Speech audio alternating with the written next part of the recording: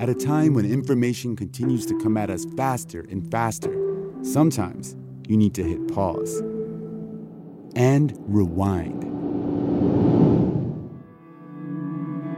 NPR's Throughline takes you back in time to the source of the news stories filling your feed.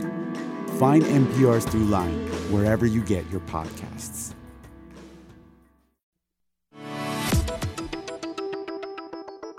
This is Florida Matters. I am Steve Newborn. Being in the hotel or restaurant industry has never been for the faint of heart. But lately, problems have beset the hospitality industry on a scale not seen, well, maybe never. Shortages of labor as workers decide to pack up and move to more lucrative jobs, supply issues that have affected just about every business, and of course the ongoing pandemic have only made a somewhat tricky business to be in even trickier. We're going to take a look at the problems facing hotels and restaurants. In just a bit, we'll talk with Helen Freund, the food and dining critic for the Tampa Bay Times, about what she's been seeing. First up, we'll take a seat at the Anna Maria Oyster Bar in the fishing village of Cortez in Manatee County. John Horn owns 5 restaurants and opened this oyster bar in 2002. He's also State Board Vice Chair and Restaurant Director for the Florida Restaurant and Lodging Association. John Horn, welcome to Florida Matters. Thanks so much for having me today. All right, this is great. You know, we're sitting here in a bustling restaurant. I'm looking at you, and the kitchen is behind you, and there's all sorts of pots and pans clanging, and lots of people in here. The place is packed. There is a lot of activity. We're on a wait right now, actually. And you seem to have a lot of people working here. So has filling staff been a problem lately? No, it's been a nightmare. It's way beyond a problem. It's absolutely horrendous to bring people in for applications for everything. The whole state of Florida is looking for employees, and we're at the very bottom end of the bringing them back scale. The hospitality industry has been hurt harder than any other industry. I was on a call with the Florida Chamber a couple of weeks ago, and they were showing, construction is back, and everybody where their sales, et cetera, were, and then where staffing was. And hospitality is still at the lowest level. So we're working hard to get people in to work. Yeah, I've heard reports of some restaurants are actually having signing bonuses, like baseball players. You haven't had to go there, have you? Oh, we do. Yeah, we have bounties, we have signing bonuses. We've got all kinds of motivation to bring people in. So we use it for our existing staff. Go out and find someone that you feel comfortable working with, because they're not going to bring in just a body. They're going to bring in someone they know will work hard beside them and do the side work and really be a good team player. So we give them signing bonuses if they bring someone in. How much is that about, roughly? So, if someone comes in and works for 90 days, they can make up $750 just as a signing bonus. So we give them a signing bonus if they come in and fill an application and we hire them. And then 30 days later, we give them another bump, and 90 days. And that gives them motivation to, it's tough business. We work hard in the hospitality industry. So, if I bring in someone and they're like, oh, I can't take this, I'm going to try to talk them into staying at least till 90 days till I get my final bonus, right? So that helps motivate them to stay with us. Well, another problem all the restaurants seem to be having, and everybody really right now, is the supply chain issues. Are you having trouble getting, seafood even? You're right off of Cortez here. Right, so the grouper from Cortez and the local seafood, yes, we can get. But we're having difficulty. I couldn't get Jameson's Irish whiskey for several weeks. That's a problem. and the supply chain for them, from my understanding, was they couldn't get the green bottles. And so they had the whiskey, but they didn't have the bottles that it's all about brand, and they're not going to put it in a mason jar like we used to do back in the days. So Jameson's has their brand. If they couldn't get the bottle, it's the same thing. They're having trouble finding 10 cans. So think of all the products that come into a kitchen in a number 10 can. It's a problem. It's a big problem. Now, Jameson's obviously comes from Ireland, so how about food? Just local food, seafood? Are you having trouble getting seafood? As we said, not local. I mean, the grouper's still coming in, other than the grouper ban, but that has nothing to do with the supply chain. That's sustainability and hoping that we can continue to have grouper forever. But Alaskan king crab legs, I cannot get. Stone crabs, snow crabs, they're tough to get. So there are a lot of problems. There's a lot of seafood that comes from Indonesia. It's a small percentage of the seafood that we purchase in the United States, not just us in the United States. It's only like 9% is local. So Indonesia supplies it. So there's a lot of product that's not getting across here. So are we seeing holes in the menu? You have to fill them in with other items, or you just kind of cross them out on the menu saying, sorry, not today? We do have that problem. I mean, I've got Alaskan king crab legs on the menu, and one thing you saw during COVID is people use QR codes. You can see one right here on the table.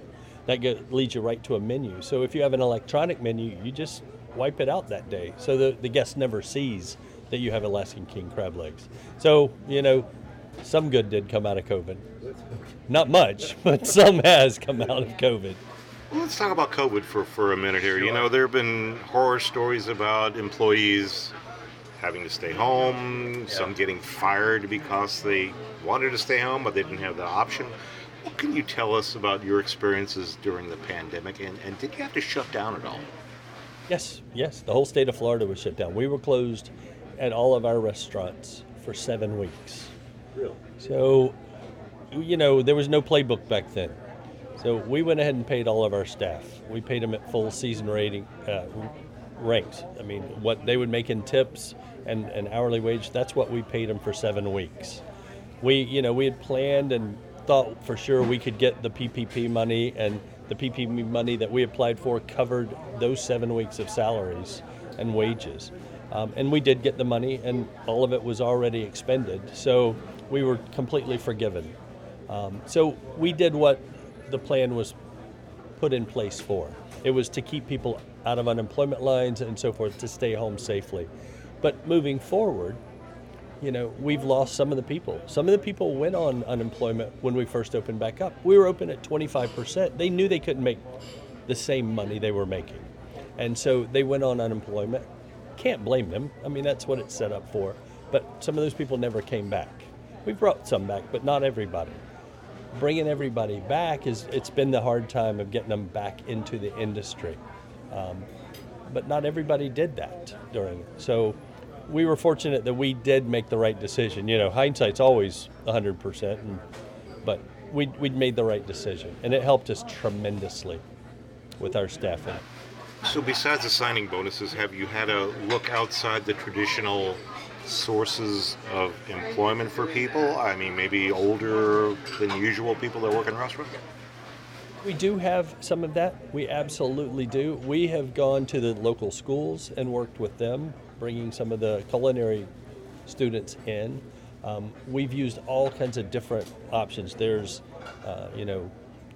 Snag a Job. There's all the different web-based ones. The Florida Restaurant and Lodging Association came up with a new website called Great Florida Jobs, where all of the restaurants posted jobs, and then they pushed it out to the local culinary schools, the ProStart schools all over the state. So they were trying to put the students looking for jobs with restaurants with jobs. So that has helped us tremendously too. The Restaurant and Lodging Association really has gone out there and really helped during this whole process. So how attractive is the hospitality industry still to a lot of people now? We have this so-called great resignation. People are reassessing their lives, maybe going into a line of work that maybe is a little more lucrative or something they've always wanted to do. Right. You're running into that problem as well. We absolutely are. I think every industry is. Everybody did reassess. I mean, the pandemic caused everyone to rethink pretty much everything. Do I want to work in the public? Do I want to wait tables? Do I want to bartend? Do I want to work construction? Do I want to work in a mid-level management job? Everybody, every level looked at it. We lost some of our kitchen people that went to construction. So, construction is, good gracious, they can't get people. It is absolutely crazy right now. So they're paying higher than scale because they need it and they're passing it right on. So, when you were selling a home for $400,000 10 years ago and you're selling it for $1 million now, obviously there's a little margin in there to pay higher wages. And to be able to get a product out, you need more people. So it is absolutely supply and demand. But we have had people that decide, I don't want to be back in the restaurant business. It's a tough business, but it's one of the most rewarding businesses in the whole wide world. It's just a fun business that people enjoy. If you're a people person, there's no better job. And that's part of your sales pitch to them. Well, forever, 1 in 3 Americans got their first job in the hospitality industry. So it's a great entry-level job. I started as a busboy. And that's what it shows you is you don't have to have an education. You don't have to have, formal management or restaurant, hotel. You don't need any of that. You can start as a busboy and own a restaurant. It's all attitude and liking people. It really is. So obviously your bottom line is the costs of the business are going up because you have to pay more people. Is this being reflected in the menu prices and maybe a shrinkage of your bottom line as well? So we've done several things. We have cut into our bottom line. There is no question about it. You can't keep up. The elasticity of a menu is not the same as menu pricing, for lack of a better word, at Publix. People go to Publix, they go to grocery stores every week, and they see their bills going up every week. But it's a scan. Here, I don't have a scan, so I can't change my menu every day. I can't change my prices every day. The elasticity is tighter in the hospitality industry. So will people pay $50 for an item they paid $30 last week? Will they pay $20 for an item they paid $10 last week? We raised our menu prices 5% this year. Inflation's 13% from our distributors right now. Seafood is 40% up. So are we keeping up with that? Absolutely not. Labor has doubled. So we're seeing all of those costs expand. And it's hard to keep up with that menu-wise. Because I want a full restaurant. But, the old thing is you've got to make money at it. You don't want to just go get a bigger truck and lose more money, right? That doesn't help you. Are we seeing a lot of restaurants go out of business? Have we seen that in the last couple of years? I read something actually this morning that they were expecting 80% of restaurants to go out of business. And it's hard for me to grasp that because we're in Florida, and for the gracious, we're busy. Florida is open for business, but you think about some of those states and some of the cities that are not open. So I think 80 is a huge number. I don't know if that's a real number, but if you look at how many are suffering, look at New York City. Look at New York City. And they're I don't know how they'll recover because some of them have not even opened yet in 2 years. No one can sustain that. No one's pockets are that deep that they can keep paying rent or whatever it is. So I think we're going to lose a lot. We're so fortunate to live in the state of Florida because look at how many people are here. People are coming to Florida to work, to live, to play. We'll be fine, but it's going to hurt across the nation. So, John, you own 5 restaurants now. If you were thinking about opening a new one right now, would you still do it in this kind of climate? I just opened one 3 weeks ago, actually. Strange you ask. Optimistic, aren't we? Absolutely. I opened one 3 weeks ago. It's a completely different concept. But I have a contract on my desk right now that I'm reviewing with a landlord on another property here in Manatee County. So, yeah, I think it's a great time to be in Florida, to be in the restaurant business. Is it tough to get staff? Absolutely. There's been restaurants that have opened up that have paid ridiculous, $3,000 signing bonuses to get a staff in to open a restaurant. That's tough. But once you get open and you can establish it, the staff will stay with you if you treat them right? So if you have to pay a little to get them in and then you treat them right, they'll be with you forever. And that's one of the things I pride myself on. Our restaurants have great longevity. I have people that have worked with me 25 years. I have servers, bartenders, since the day I opened one of the stores in 97. We have a lot of longevity with our staff because we take care of them. We treat them in the utmost professionalism. We're humanistic. That's what it takes to keep people. So, yeah, if you pay a little more to get them in and then take care of them and treat them right, you can do it. So it's a great climate to be in the hospitality industry in Florida. You have to be an optimist, and you have to have some business sense, and you have to have a good feel of people, right? You have to have a good way of treating people. Or an ostrich and just stick your head in the sand and think everything's wonderful. No, you have to be a people person. And it's not just with the guest, it's with your staff. You've got to be genuine. You've got to care about them. You've got to care about your guests. You've got to make sure that you're there for them. You know, they are the customer. They're your boss. And if you can make them happy, the best way is by having a happy staff. So you got to take care of them. All right, John, you are also the State Board Vice Chair and Restaurant Director for the Florida Restaurant and Lodging Association. Let's just talk about the lodging part of that for a little bit here, if we could. You know, what kind of changes are we seeing to the local hotels, especially in some of the smaller places on the beaches here? We're seeing less service, fewer housekeeping, right. Less changing of linens, that sort of thing? Right. So if you're staying 3 days, you may never see housekeeping unless you request. I mean, they're not changing the rooms. They're not changing the linen. It's all by request only. They're having difficulty with staffing, just like everyone. So they're also closing rooms.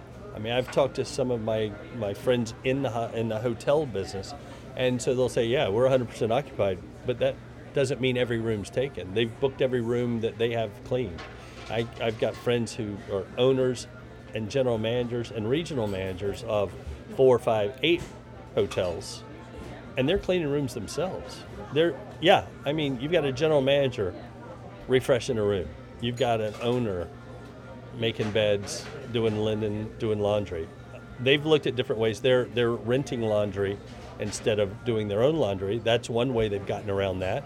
So most of the time, most hotels have their own laundry. They do that. But they can rent them from a laundry service, a linen service. So they'll do that because they can't get staff to work the laundry rooms.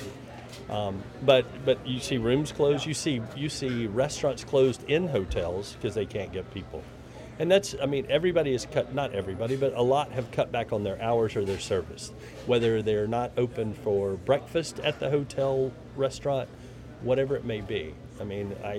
There's a Starbucks right next to our newest restaurant that's closed 3 days out of 7 right now. You just don't know if you can get your cup of coffee on your way to work, and that's a 3 to 4 man operation, right? So obviously, whether they're sick, they don't want to work, or they have COVID.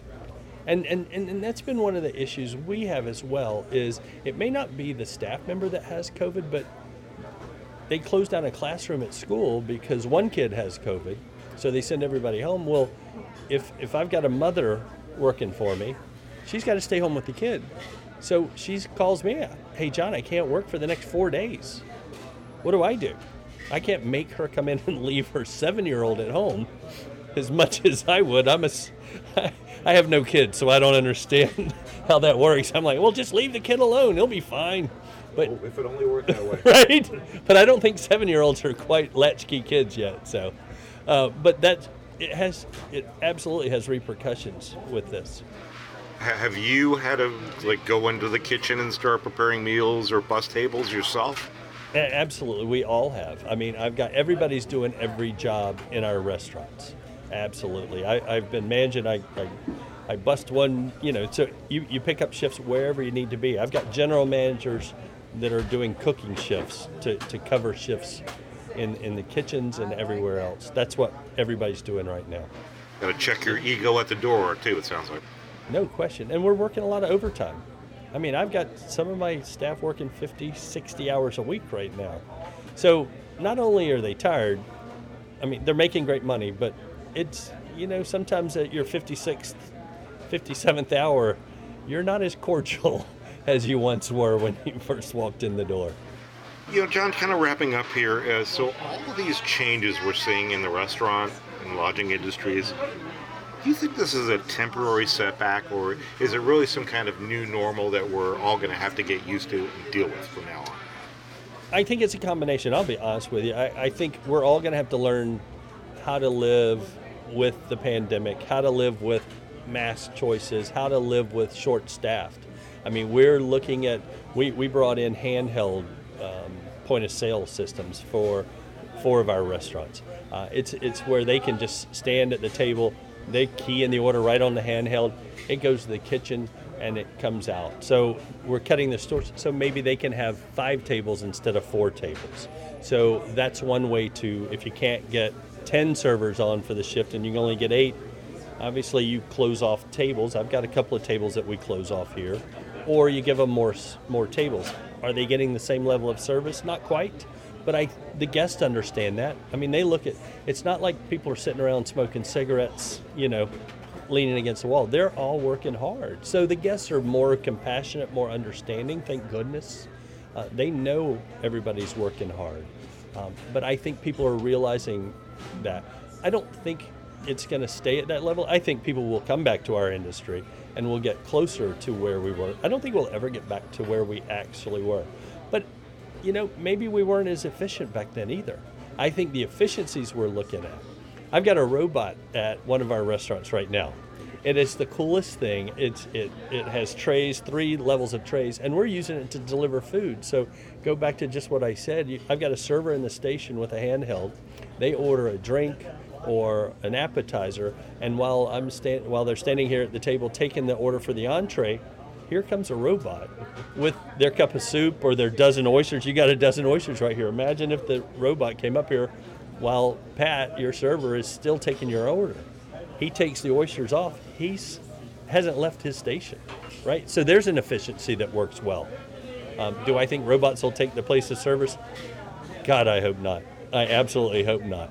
But I think you'll get better service because you've got a server that's standing here the whole time. He's not back in the kitchen loading up a tray of oysters. Somebody else is doing that, putting it on, and he's not running it. So I think you'll get better service. Well, technology is going to help us. So automation really is kind of inevitable in some aspects of the business. It is. I just can't. I think I need to draw a smile on our new robot. We call her Pearl. Pearl. Well, the best, the surprise part of an oyster is a pearl. So it's a great surprise when a robot comes up and delivers your food. So I just want to put a big smile on Pearl's face so people, people are loving. Our guests are just, if you follow behind Pearl as she's going through the dining room, everybody in her trail is just smiling and grinning, taking pictures. I was laughing. I'm like, it's really slowed down our service because everybody's like, no, don't take the food off, wait. And they get their camera phone out and they're taking pictures. So the newness of that will wear off though. Well, I'll be sure to shake Pearl's hand if she has one next time I see her. Exactly. She sings happy birthday, so we're good there. I've been in another restaurant, and my daughter, who's a teenager, can't wait to go back there on her birthday so the little robot can sing happy birthday. It's true. And with COVID, we stopped singing happy birthday, right? You don't want a bunch of people breathing on you. So now you have a way around that as well. Okay, John, anything else you want to mention that I neglected to ask? As I said, the hospitality industry in Florida is better than it's ever been. I've been in it 40 years now. I've never seen it this good, meaning this many customers, this many people feeling good about eating out. There's disposable income because people haven't traveled, they haven't done a lot of things recently. They want to be back out. They want to feel human again. They want to feel normal again. We tease that in the restaurant industry, we're the second responders. After an emergency, where do you want to go? You want to go somewhere that you get some sense of normalcy. Whether it's your favorite restaurant, favorite bar, you want to sit and feel like, things are back to normal. And so we feel that people are coming into the restaurants. They want to feel normal again. And it's happening. I mean, as I said, in forever, we've never seen business like this. The number of people, the sales, it's just getting the supplies and the staff to take care of them, to keep up with them. Yes, hopefully all those problems will be ironed out in the next year and COVID will stay far away. John Horn, thank you for inviting us to the Anna Maria Oyster Bar. It's one of 5 restaurants you own here in the Manatee County area.